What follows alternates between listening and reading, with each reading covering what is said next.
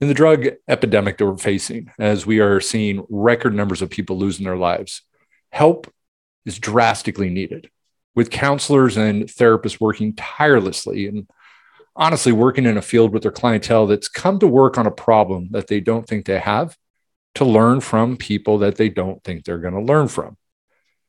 It's one of those unique fields where people come in and they pay for something that they don't really want. The substance abuse field puts our staff in positions of long hours, poor pay, and sometimes disrespect from the people that were there to help. I do want to mention that it is a fantastic and a wonderful field for those who appreciate watching people grow. But it can definitely be a thankless job as well. Clinicians become the alibis for poor behavior from some. Burnout is our greatest downfall that we face if we don't care for ourselves. And I'm very excited to introduce my guest today, who is the very person that clinicians need for their self-care. So please stay tuned, and we will be right back. Trapped in a dream, archaic nightmare, taunted by lies, climbing Everest without a rope, light without a meaning, week without a day.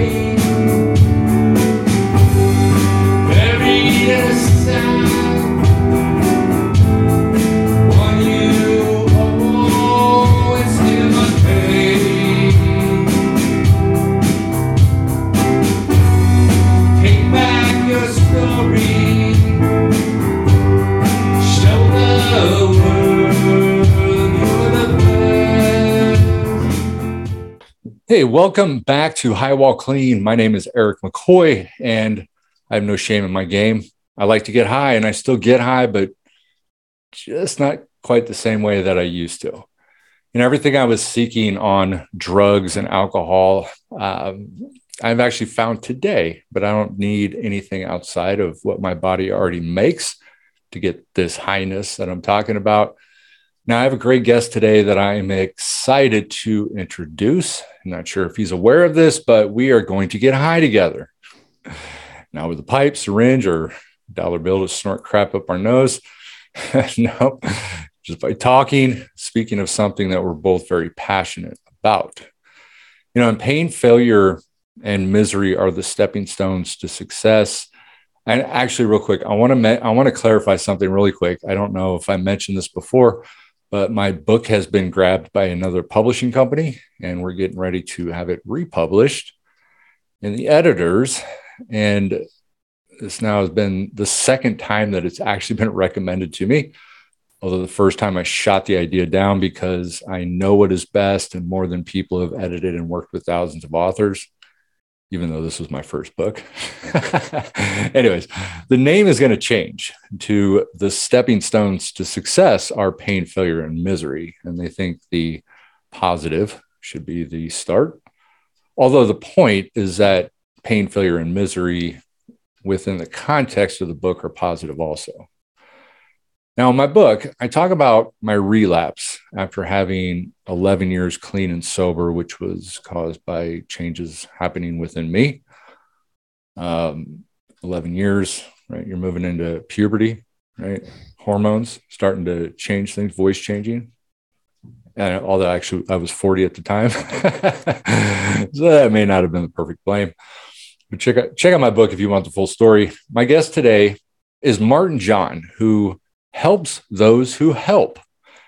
And this is very important since our greatest jobs as clinicians and defined within ethics is to always look out for the best interest of our clients. But as I teach for New Creation College in Southern California, along with being an addiction counselor and a consultant also for treatment facilities, I have a huge appreciation for what my guest does. Ethics, which is, again, our guiding force in the field, requires we put our clients first But for a clinician to put them first, they have to sort of switch that around and put themselves first. Otherwise, they won't be that effective. Martin John has the experiential knowledge of substance abuse and then found his calling at some point. And I want to thank Martin John, the recovery mentor, for joining me. How you doing, Martin John? I am doing very well. Thank you so much for having me. Absolutely. Now, I'm not sure if you've seen any of our shows, and I actually never told you how this actually works. There is a reason for this. There's really no real format for this show. I don't like to know too much about my guests because I like to be educated from the show. I'm a teacher, but more important, I'm actually also a student. And I like to be surprised or informed like our listeners are. Yeah. And to get us started, I was actually just curious about your experience with substance abuse and what brought you to decide to quit and change your life. And the only reason I know this is because I did take a quick glimpse at your website. Yeah, and anybody can just visit martinjohn.com. Love to have you visit and reach out to me. What made, it's funny, someone recently asked me, what can you do to help someone that's in addiction? And I had to be real honest, and I said, well, the short answer is nothing. Like, really, the one thing that you can do is just treat them with respect and give them the proper due that they deserve. And if they're like, I'm going to go out and use, get out of their way. Like, it's all right. They're going to use until they don't. And you can give, and the thing is offering that respect, offering them just true, open-hearted respect of just like, I love you.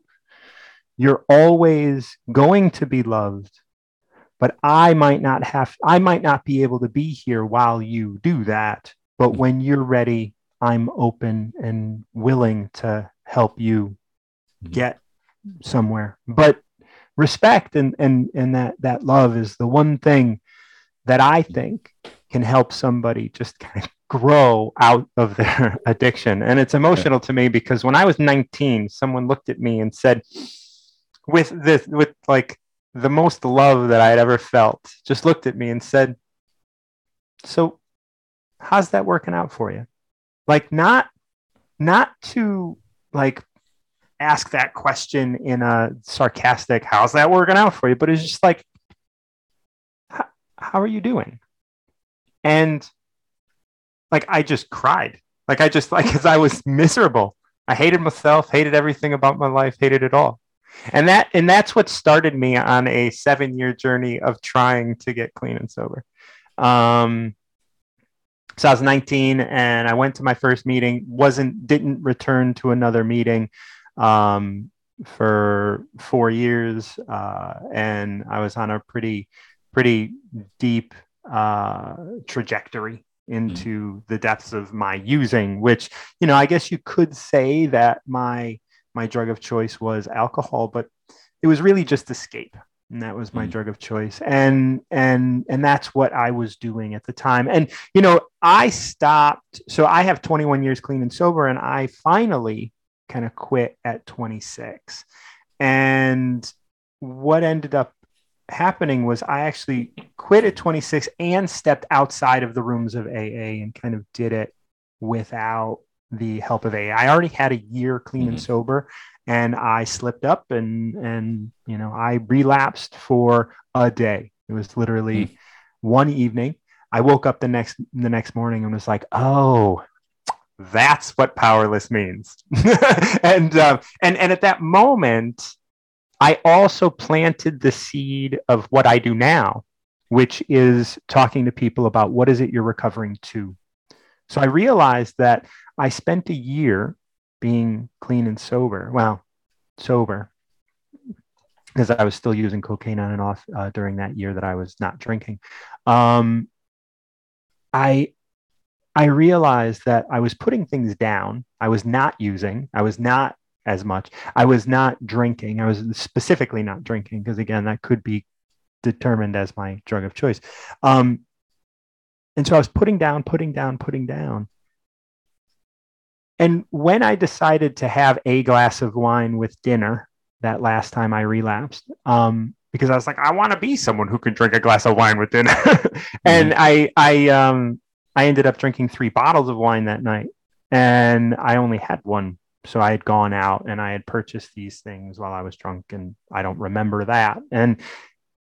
But when I woke up that next day and all that wine was all over the walls of my bathroom, I was like, oh, one, this is what powerless to alcohol means. And two, what am I going to pick up?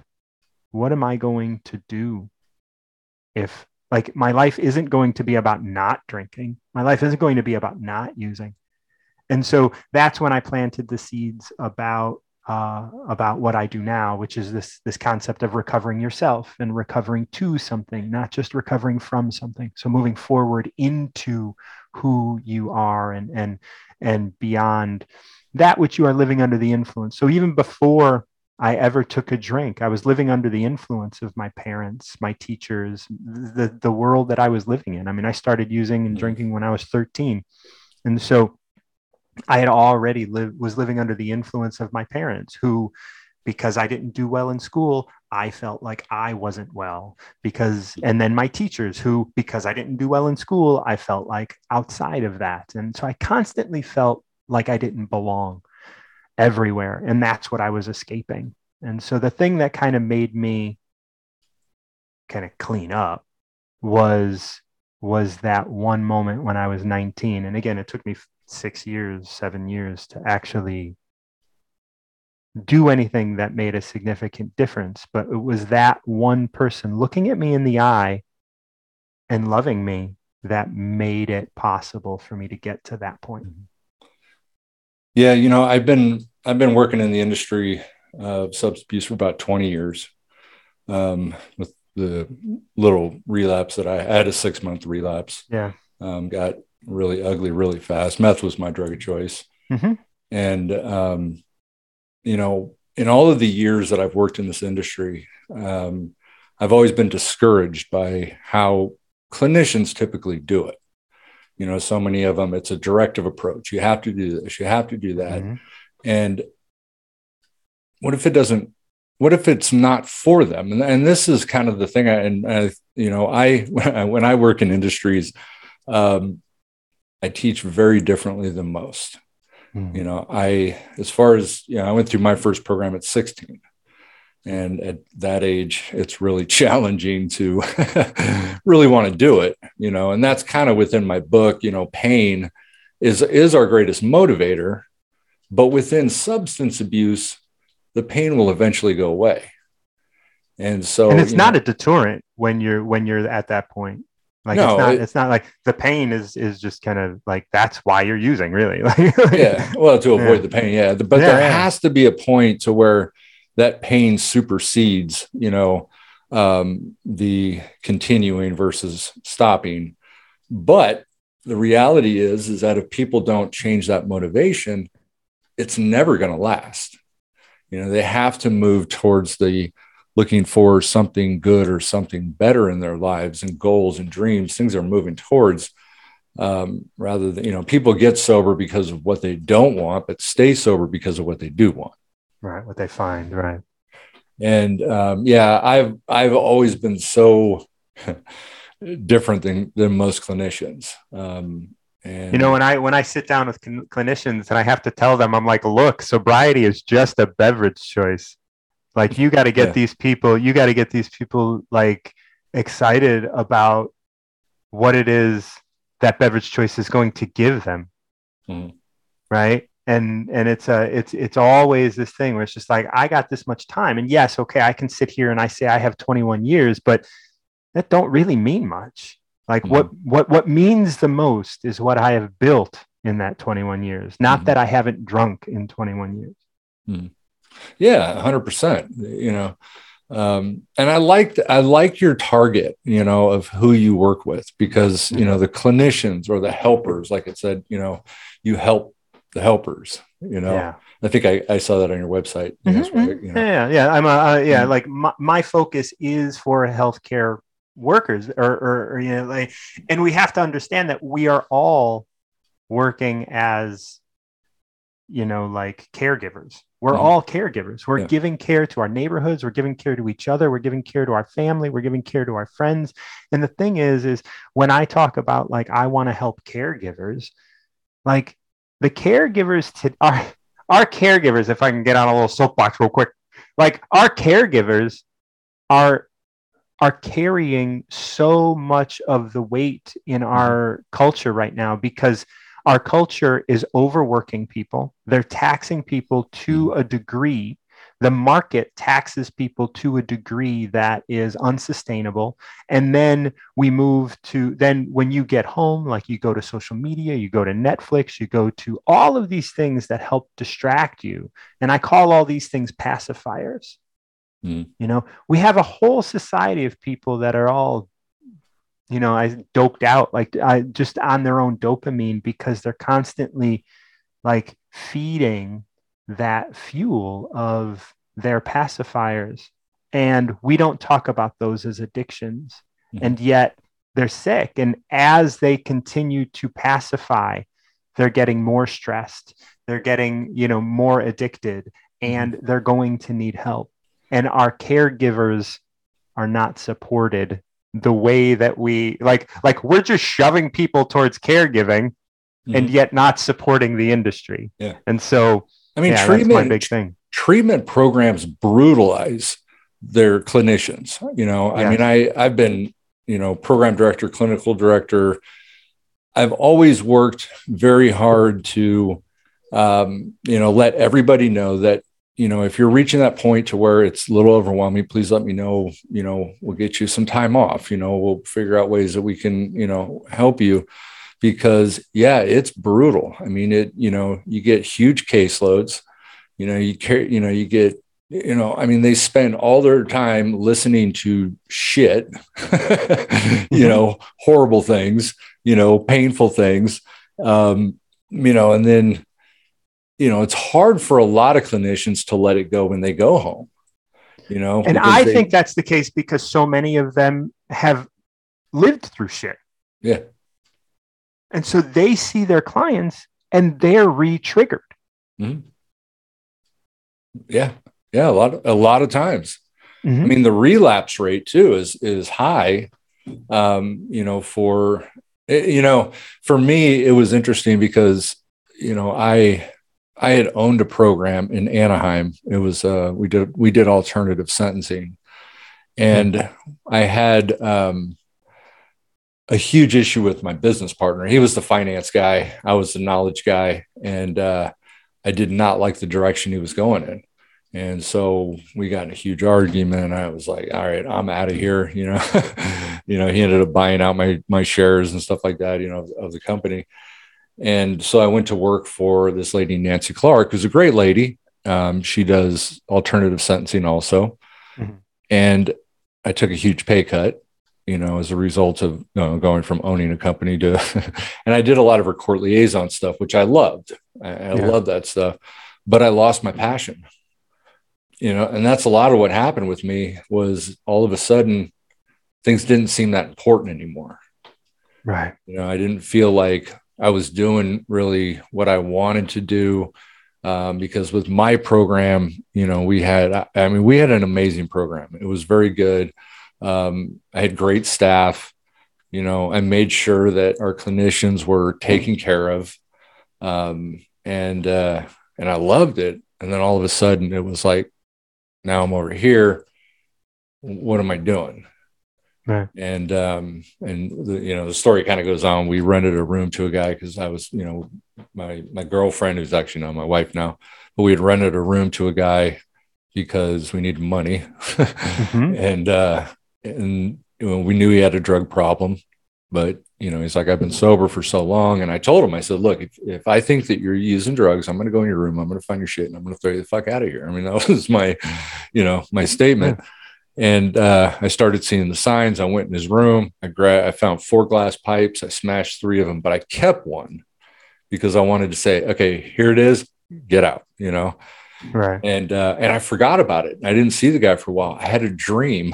I literally had the most visual dream of being high on meth, I could taste it. I mean, when I woke up, I could taste it, Yeah. you know, I could feel the high and I couldn't let it go. I mean, it was just that I lost my passion and here's my drug of choice that can help maybe get me through this difficult moment. Yeah. You know, and that's what sort of, you know, set me on. It took one hit. I mean, I'm the epitome of the meth addict. Sober, I have integrity. I love you. I care about you. I'll do anything for you. Anything you need. I take meth in my body. I will steal from you, rob from you, not care at all about you. And it was the most powerful thing for me because I was able to see it, you know, from all of the years that I'd done that. I mean, not at the moment when I look back, all those years, you know, being sober, clean, everything I did, and then taking that hit and where my life went like that. Yeah. And so I actually look at my relapse as a great thing just because of, you know, I always twist things into positives.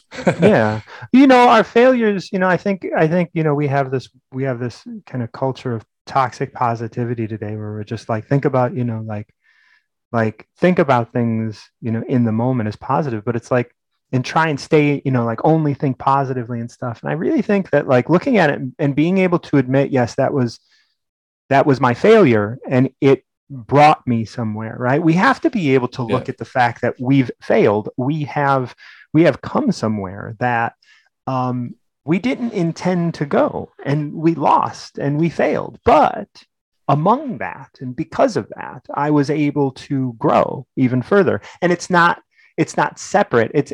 And you know, when you say fail or relapse, that's not a bad thing. Like, I interviewed, because I host the Recover Yourself podcast, and I interviewed this guy, Ken Bain, who's the president of the Good Teachers Association here in the United States. And he wrote this book about super courses. And he said, we provide more punishment for those who have tried and not yet succeeded than we do for people who haven't tried at all. Yeah, it goes back to, you know, the whole Edison thing, right? I found 1,000 ways it didn't work before I found the way that it did. That's right. I mean, that was the premise too of my book, and sort of with the failure concept in there. You know, if you're in recovery and let's say you got 20 something years, right? Mm-hmm. And let's say you relapse, right? Mm-hmm. And you come back and you make it back in and you get right back on track. You're not a failure. There's nothing in there that says you're now a failure. There's a quote that I have, like, that I've posted before, which is like, we provide, you know, like, it's not whether you succeed or fail that deserves like praise or disdain, but it is that you have continued to grow no matter which happens. Yep. I mean, I look at this stuff, and to me, you know, I tell clients that you guys are the luckiest people in the world. Mm-hmm. You know, you get an opportunity to work on things that people out there, the normal people, the rich people, the people that just have it all, people that are handed everything, they never work on because there's no reason for it. Right. There's no pain. There's got to be, you know, until we have uncomfortability or we have pain in our life, you're not going to work on anything. Right. And, you know, society hated our addictions. And so it was really easy for us to be able to look at that. Whereas, you know, if you have an addiction of hoarding money, ain't nobody yelling at you. You hoard away, son. Like, you have an addiction with like shopping. Whoa, let's not put that in the DSM-5. Like, we're not going to put shopping in the DSM-5. Why? Well, kind of runs our fucking system. You know, like we're not going to put, you know, entertainment, or, you know, we put games. We are sliding games into the DSM. Yeah, we got internet addictions. Yeah, you know. Internet, phone, and we are just shoving more and more things into your life that you can escape with, and yet we're just telling you to consume it more. Yeah, yeah. The workaholics are praised. you know, They pat themselves on the back and they, I'm a workaholic. Yeah, look at the money I'm making because, now I can support, and buy these $1 million homes that nobody really needs. That's right. Like you don't need that kind of space. Like you need that kind of space because you feel so unworthy or whatever's going on, that we've had to face. That was the reason that we were escaping. Now they need to escape and they need to protect and they need to be secure and they need to, hide from, death. One of the wonderful things that I always say is that it's great because I'm living on borrowed time. I have 21 years. I didn't die 21 years ago. Yeah. The fact that I didn't die 21 years ago means I get to live on this earth longer. And being someone who's living on borrowed time, I get to do whatever I want. I ain't afraid. Yeah. Yeah. Yeah. It's funny. I say that, being a meth addict, for me to have acquired the diagnosis that I have within the DSM-5, I had to have committed a crime. It's one of the few, diagnoses that you have for a clinical disorder that I had to have committed a crime to acquire. Think about that. Wow. That's so, yeah, that's a beautiful, like, I didn't know that. I don't study the DSM-5. So I'm not a clinician. I'm not a licensed. Yeah. Because they have, they classify meth under, it's just an amphetamine use disorder, Right. Oh, and, and they're, opioid use disorder and, things like this, and they're illegal substances, Right. And so, I mean, it popped in my head one day. I was thinking about it. I was like, going, damn, I have to have committed a crime by using a substance that's Schedule 1, according to the federal government, right. To gain this illness status of an illness, right? Like, and the thing is, like, you have to be able to, you have to have committed a crime and be able to either admit it or be caught for it, right? So, I love the DSM just as okay, this is like, let's know that this isn't it. Right. Like, I always try and push beyond the DSM, which is why I utilize terms like pacifier and like, look, if you're like, most people don't want to just kind of sit down and say, yes, I'm addicted to something or another. Unless it's sugar, unless it's work, unless it's something that they can just, right. Like, oh, look at that. I got a sugar addiction. Whoa. But it's just like, no, bitch, like, yeah, you do.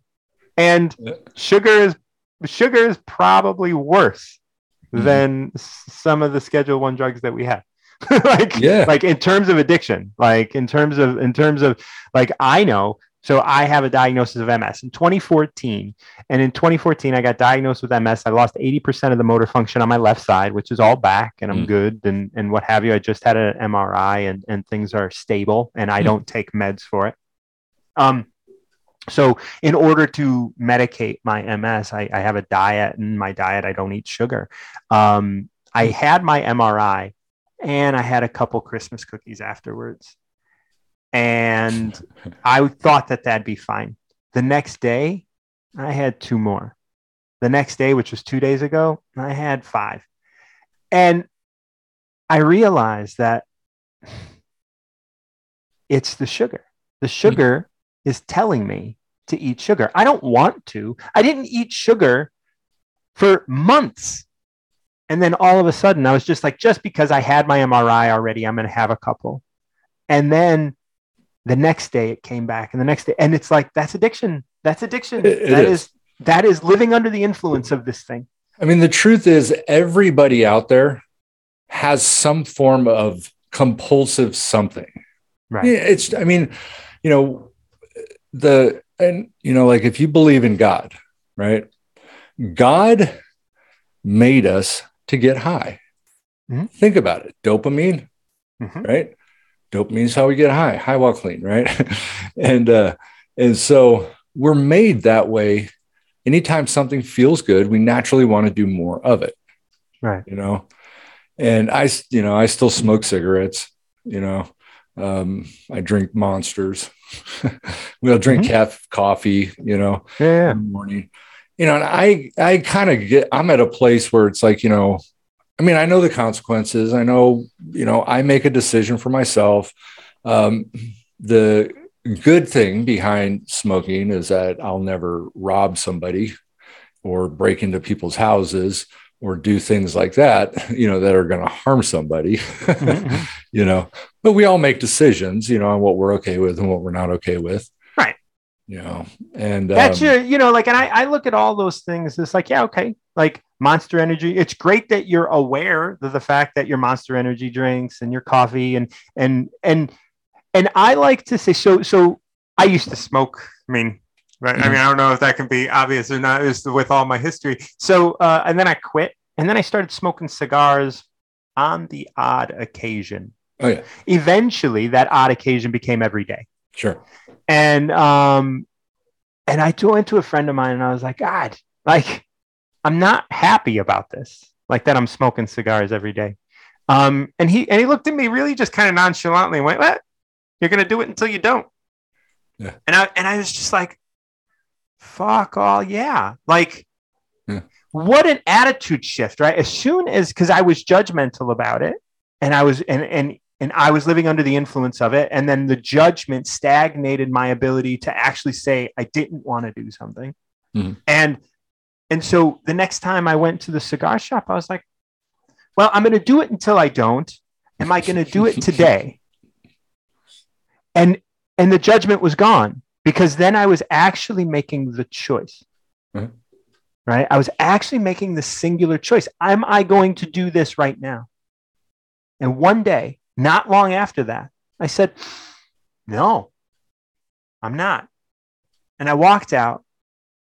And I don't recall if that was the last time I did it. Maybe I had another cigar a couple weeks later or whatever. But then I was like, I think I had a cigar like maybe a month later. And I was like, what am I doing? I was just kind of like, this isn't what I want to do. And I hadn't had a cigar in probably about 3 years now. And it's interesting. I don't drink coffee. I don't drink Monsters. I don't I don't eat sugar. Wrong with you, man? Now, a lot of this also is because of my MS, right? Like it was going to take my walking from me, right? I was bedridden for a while. And if you're going to take my ability to walk, I'm not going down without a fight. Yeah. I get that. How long did you smoke? Cigarettes. How long did you smoke cigarettes? Let me think. I probably started at 23, 22, and I quit probably 12 years, probably 34, 35. I quit. How much were you smoking a day? Oh, I was smoking probably 40 to 50 unfiltered hand-rolled cigarettes a day, like a diesel. Okay. How did you stop? Cold turkey. It was cold turkey. And I literally I sat in a dark room for 2 days, like huddled in a mass, like my girlfriend and I quit right around the same time. And she was the impetus for my quitting because I hated smoking for the last 2 years I smoked. I was just like, I don't want to be doing this. See, that's where that's where I struggle. I like smoking. I do. And that's always where I kind of come back to. But then I think, obviously with your health, it's not, obviously there's a lot of risk behind it. Yeah. It'd be good to be able to stop. And I tell my wife, it's like, the only way it's going to happen is they need to put me in a chemically induced coma for maybe a week,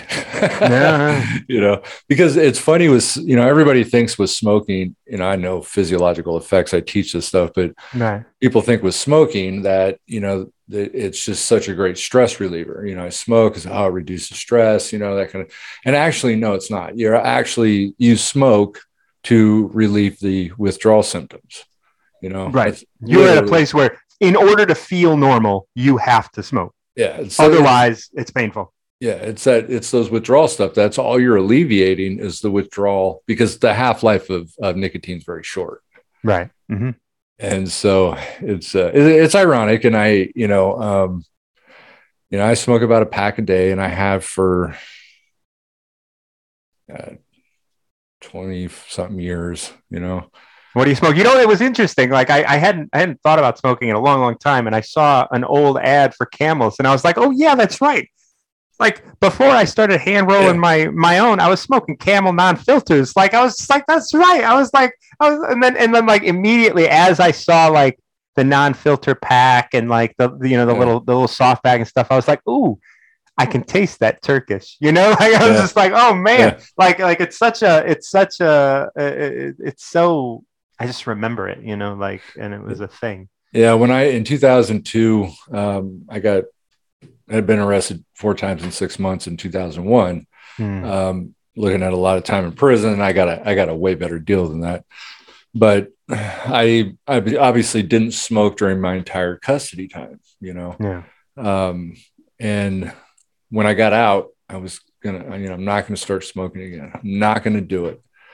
And of course, one of the sentences that one of the parts of what I was ordered to do was to go to 6 months in a residential treatment program when I got out of custody. Right? Yeah. Everybody smokes, Everybody. I remember going. I lasted 3 days. I remember going there, and I'm just not going to smoke. I'm not going to do it, and everybody's smoking, and I love the smell of them.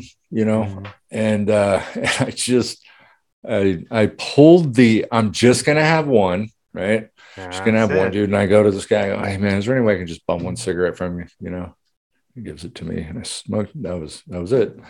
And I went and bought one pack and then I bought one carton. Yeah. I know. Cause it's just like, I save a lot of money. I buy a carton.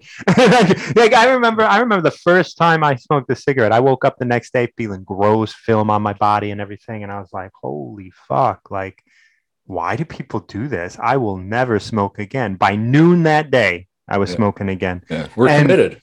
Yep. And then all of a sudden, like you said, like in order to feel normal, I have to continue smoking. And so like I woke up and it wasn't, that first day I had Christmas cookies the other day after my MRI. I woke up feeling the same exact way. Like I felt like my body was gross, my breath was bad, like all this stuff. And I was like, why do I do that? And by the time that next day ended, I had done it again. Yeah. And then the next day again. And by that, after I woke up that last day, I woke up and it was normal. And I was like, well, I don't feel bad. And I was like, wait a minute. I bet I do feel bad. I bet I feel so bad, but I'm used to it already. And I was like, I don't want to wake up and not recognize how shitty I actually feel. Right.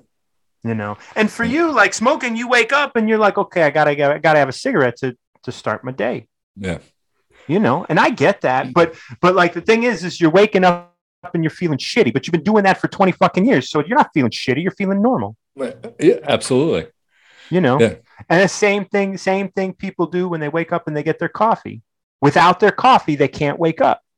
That's because the coffee is now the influence for your life. Like you are living under the influence of this. Yeah, absolutely. The difference, you go back to the behavioral addictions and this is where people don't understand chemical, for people that have not been through it, the chemical dependency versus the behavioral addictions is the tissue dependence. Right. And so, you do a substance for a period of time, your body changes, your body adapts and it says, okay, we need this now to do this job. Right. And because we've got way too much of whatever they're putting in, that's going to kill our bodies if we don't alter and change. And so we go from homeostasis to allostasis, this new norm. And that's where people don't really quite understand with methamphetamine, if you've been doing a lot of it for an extended period of time and you stop, you are going to go into such a major depression. And truly at the diagnosis of major depression, that state of anhedonia where you probably just like to kill yourself. Oh, yeah. Like psychosis, like mental and audible, like hallucinations, like all of that stuff is part of withdrawal of meth. Yeah. And you get to that, and what'll fix it. Yep. The thing that'll fix it and it'll take it all away. And that's what you do. I mean, it's like, how am I supposed to function if I'm going to feel like this when I have a solution that would take away it all? That's right. And that's where the the difficulty and the challenging part is of stopping, for people. Right. And, I always like to look at, sex and love addiction as well as being something, because sex and love is so innately driven by, chemicals in your body. Mm-hmm. Like when you feel that like love and attraction sort of thing, like you can, I mean, it's not going to give you psychosis. It's not going to give you hallucinations if you don't get laid tonight. And that's but sex and love addiction is the biggest behavior one. So when we look at this, when we look at like sex and love addiction is as bad as it gets for behavioral. I mean, maybe we can talk about like gambling and stuff because there's a big high there, but gambling is a, survival as well, maybe. But then you look at meth, you look at alcohol, which quitting alcohol can kill you. It can. Right. Depending on your. And sedative hypnotics, benzos and barbiturates. Those are alcohol pills, Mm-hmm. And those are the only two real classifications of withdrawal that can kill you. Yeah. And a lot of people want to say heroin, but it's like, okay. I mean, you can die of symptoms from heroin withdrawal, but you're not going to die from heroin withdrawal. No, it makes you want to die. But, right. Yeah. But I mean, you can die from dehydration. You can die from other stuff like that. Yeah. But that's you can take care of that, where you cannot take care of benzo. Like if you're going to die from quitting benzos, if you're going to die from quitting alcohol, that's internal body stuff that you need people around to help with. So, it's the ones that I actually see the worst that end up in the hospital for opioids is methadone. Methadone withdrawal. A lot of times they literally cannot hold anything down, including water, and so they end up in the hospital. Getting water, getting forced. Yeah, forced. Yeah. And that's huge. And it's about just staying hydrated through the withdrawal period. And that's a big deal. Yep. Yeah, it's tough. It's definitely tough. And you mentioned sex and love addiction because that is actually what we see as the most common go-to for people getting off substances. Is they go from the dependency of the chemical to now I want to have a person that's going to help numb me and comfort me and love me and make me feel good. And that's the biggest battle we face with people in treatment. Right. They instantly want to go to sex, and especially the younger people. Yeah. Especially today, I think with younger and younger people today, of like growing up with porn in their back pocket every fucking minute. Like, I mean, porn is just omnipresent right now. It is everywhere, and there are so many people making a living off of it. There are so many people that are dipping into it, and it's so accessible. I mean, there are games, there are and with the 3D stuff. I mean, I haven't experienced any of that, but I'm sure that's what it's interesting. The porn industry made DVDs. Like a lot of people don't realize this. We wanted DVDs so you can have different angles of certain shots. Like that's the innovation of entertainment starts in porn. Yeah. I mean, it's I can walk down the street and watch porn on my phone. Yep. Just as I'm walking, while I'm driving, I mean, porn's everywhere. It's everywhere. At the tip of your fingertips, Right. And nobody wants to kind of step up and be like, I have a problem with this. Not nobody. A lot of people are just kind of like, whoa, and we're losing connection with people. Yeah. And the true diagnosis for it is extreme, because it has to have, negative, like drastically negatively affected your life, like you're late to work every day because you're jacking off, Right.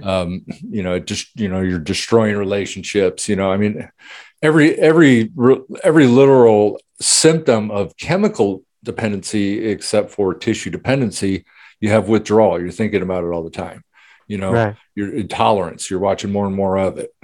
Right. All the same symptoms. You lose family and friends. You're losing out on your social events, your work. You lose jobs. Everything that comes with chemical abuse is the same thing, right? Ironically. And yet we're not gonna say boo to it until you reach a certain level, until you have done something specific. And that's that's why I like talking about these things. Is so when I train counselors and clinicians, I talk to them about porn. I talk to them about Netflix, because it's not, when you come home from work, you turn on Netflix and you go cook, and you got Netflix going, you got The Office going for the umpteenth millionth time, right? Like, and you're cooking your dinner and stuff, and you only have that on to have noise. Mm-hmm.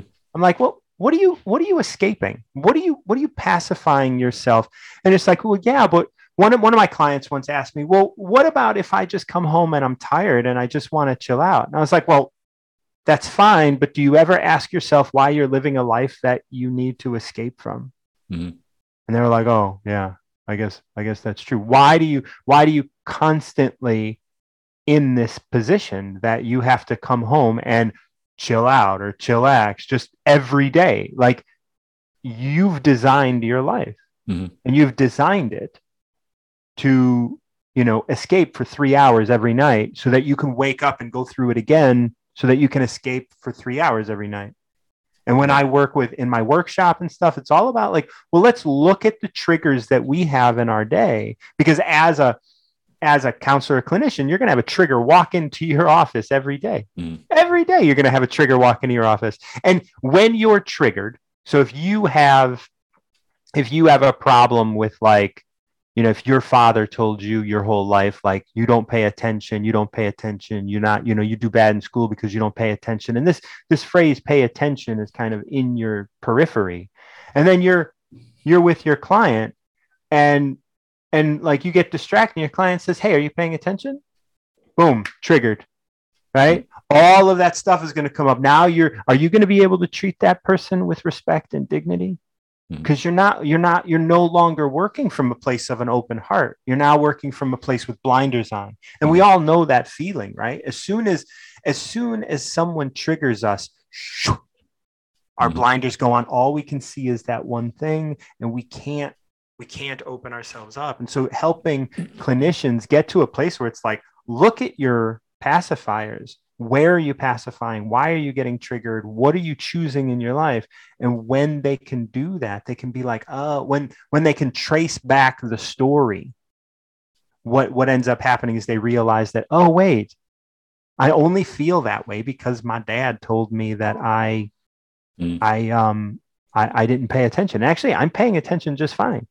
Like, I was writing a note, or I was doing something, or he called me out, and he has the right to call me out. Yeah.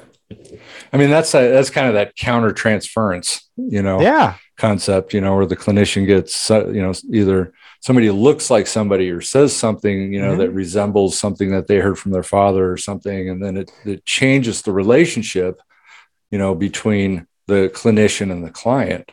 Yeah. I do, one of the classes I do is self-growth, and, like a self-growth and spirituality class for my, people working to become counselors, because that part is very important, as the self-growth.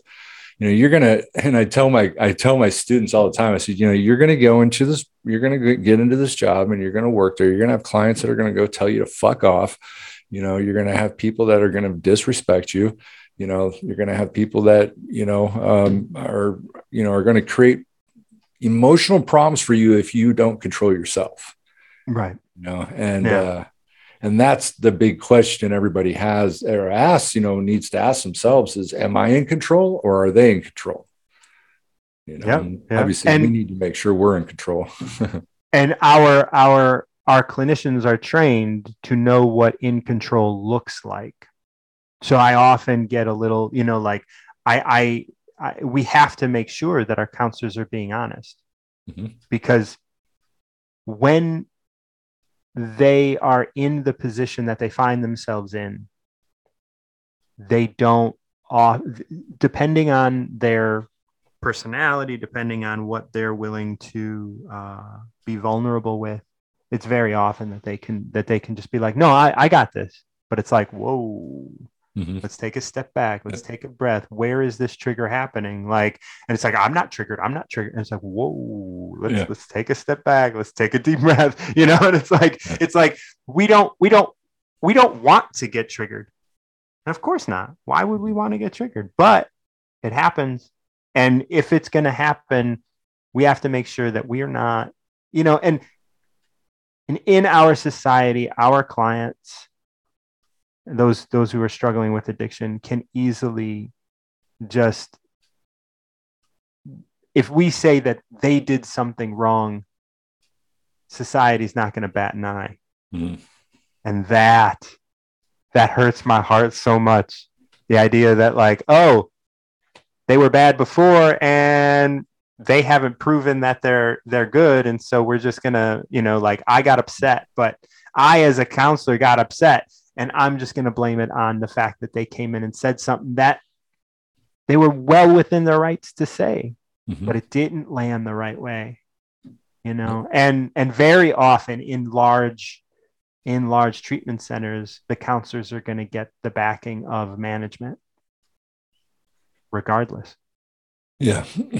I mean, that's the important part, The real important part is that they have owners, supervisors, whoever it is that's looking out for the clinician's interest. Right. And trying to take and the grand clinician's interest, the big interest of the clinician, not just to shield them from their mistakes. Right. Yeah. Yeah. I mean, it's that burnout, obviously we talk about that, that takes people out, Yeah. And I've seen it get ugly with people, I've seen it very ugly, where people they've quit on the spot, mm-hmm. just walked out. And it really didn't have to go that way. Right. Because, obviously that individual didn't catch themselves early enough, right. To be able to keep themselves in a place. I mean, I've been, again, in 20 years, I've been in this industry. There's not much that surprises me anymore. Right. I've seen so much, and I've been threatened by clients. I've been, and I learned, and it's cool. I learned at some point in time to really stop caring what people think about me. Yeah. That was really a big thing, because what became more important is what I thought of myself, and being myself. I mean, that's the whole deal. Is we got to figure out who we are. My book, my first line starts out with, "I killed that motherfucker." Was the first thought that came to me that early morning when I woke in 2002 or something. And I put that in there because it always reminded me of, I lost myself many years ago, mm-hmm. I killed me, whoever I was.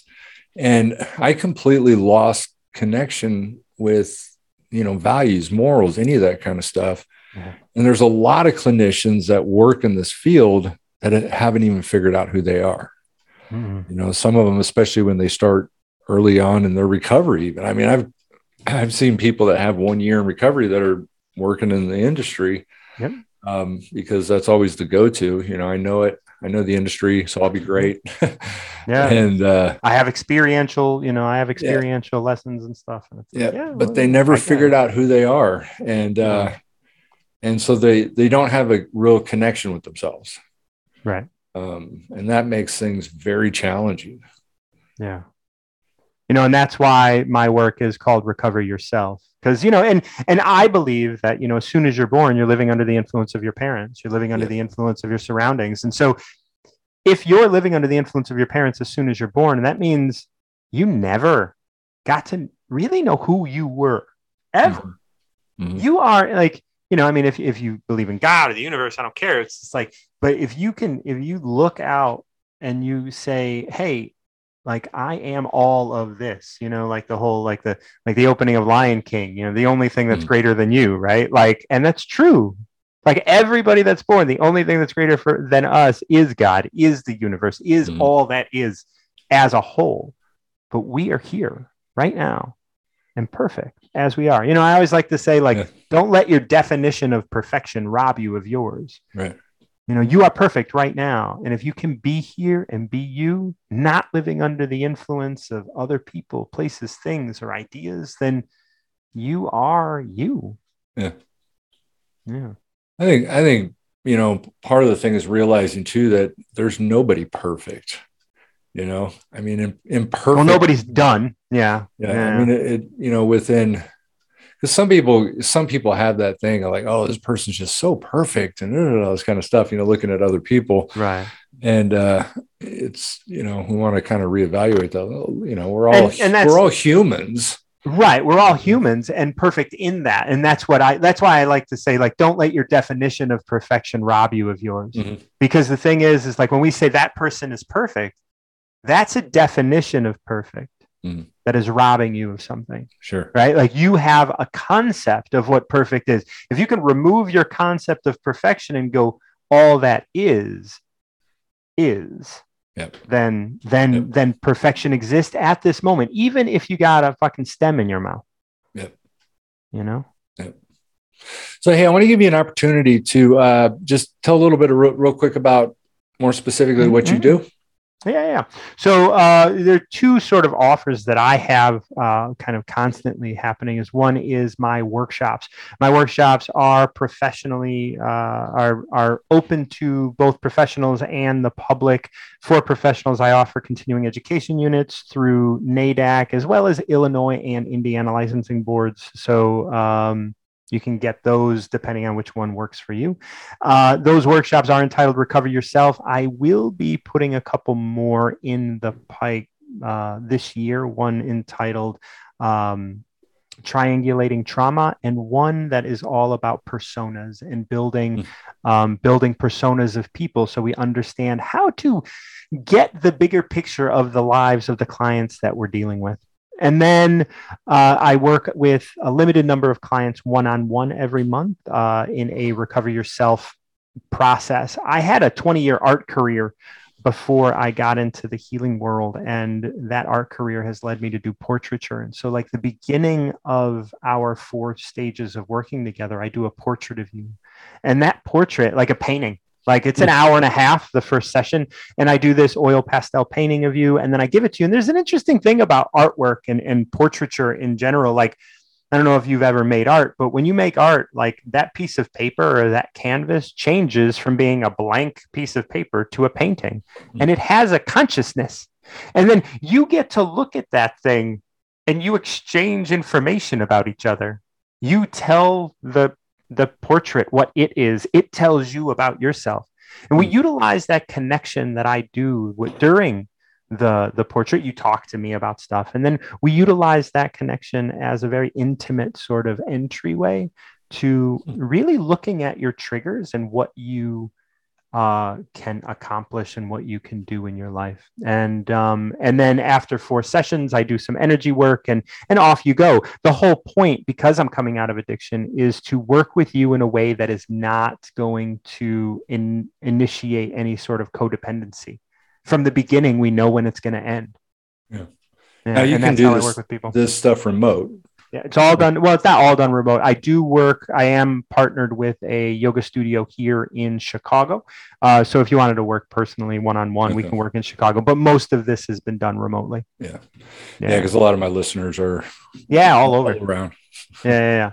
And I speak Spanish and English. I always prefer English because it is my first language. So it's always easier for me to work in that language. But cool. Okay. That.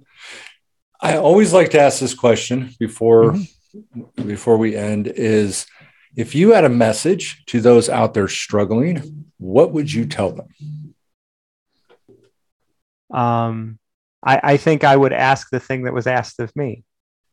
It's like, with all the love and compassion I have, I would love if you can answer, is this working out for you?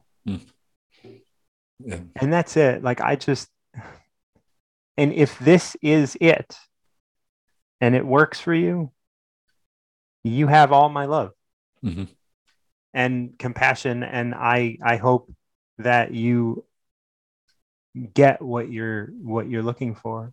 Yeah. But if not, just recognize that. I don't want you to get help you're not looking for.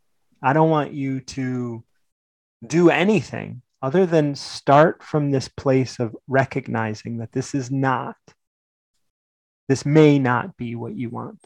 Mm-hmm. That's it. With all my love, like that question is coming from. And that's what I would say. It wouldn't be a statement. It would be a question. Yeah. Yeah. I've said on here too before, I've said that, for all of those out there, that are, in pain or in suffering or stuff like that, I love you. Yeah. Because I know you don't probably hear that much. Yeah. And, I've gotten to a place in my life where I love myself so much. I can tell you that I love you and mean it. Mm-hmm. Like I think, I don't think we say I love you enough. And sometimes I think we say it too much, but for the wrong reasons sometimes. Right. And that's what I mean. Like we say it because we want something. Mm-hmm. And I think a lot of people hear it from that place a lot because they don't understand what it means to love truly. Right. Like you don't have to be anything for me. Like I'm not looking for you to be here for me in any way. I'm looking for you to be you in every way. Mm-hmm. Yeah. Yeah. Yeah. True love is nothing that, I'm seeking anything for. That's right. It's just something that I want you to know that I love you. That's right. Oh man, that's right. So it's, that's something that I believe in strongly, with all of the clients I work with everybody I work with, that it's a genuine care, mm-hmm. Appreciation. I mean, it was one of my, appreciation is the strongest outbound form of love. The idea of giving of everything and asking for nothing. That's right. True appreciation, Yeah. And I'll tell clients this all the time too, I'll say, hey, I just want you to know, I appreciate you, Yeah. Because, and I really do, I always go into, as I was kind of saying in the beginning of this, is that I'm a teacher and a student, Mm-hmm. And I genuinely appreciate working with these people. These people teach me stuff all the time. I love it when they'll say something and I'll even think, oh, damn, I've never thought about it that way. Right. It's good, That's right. Like they have these points of views because everybody does. And that's the thing. It's not just people with addiction and stuff. It's like, if you have spent any time quiet with yourself, you have you there somewhere. Mm-hmm. So, hey, I want to thank you so much for jumping on here. Absolutely. And I want to thank everybody for tuning in to, again, another episode of High While Clean. As I always like to end this thing, keep getting high, but let's do it clean. I'll see you soon. Thanks.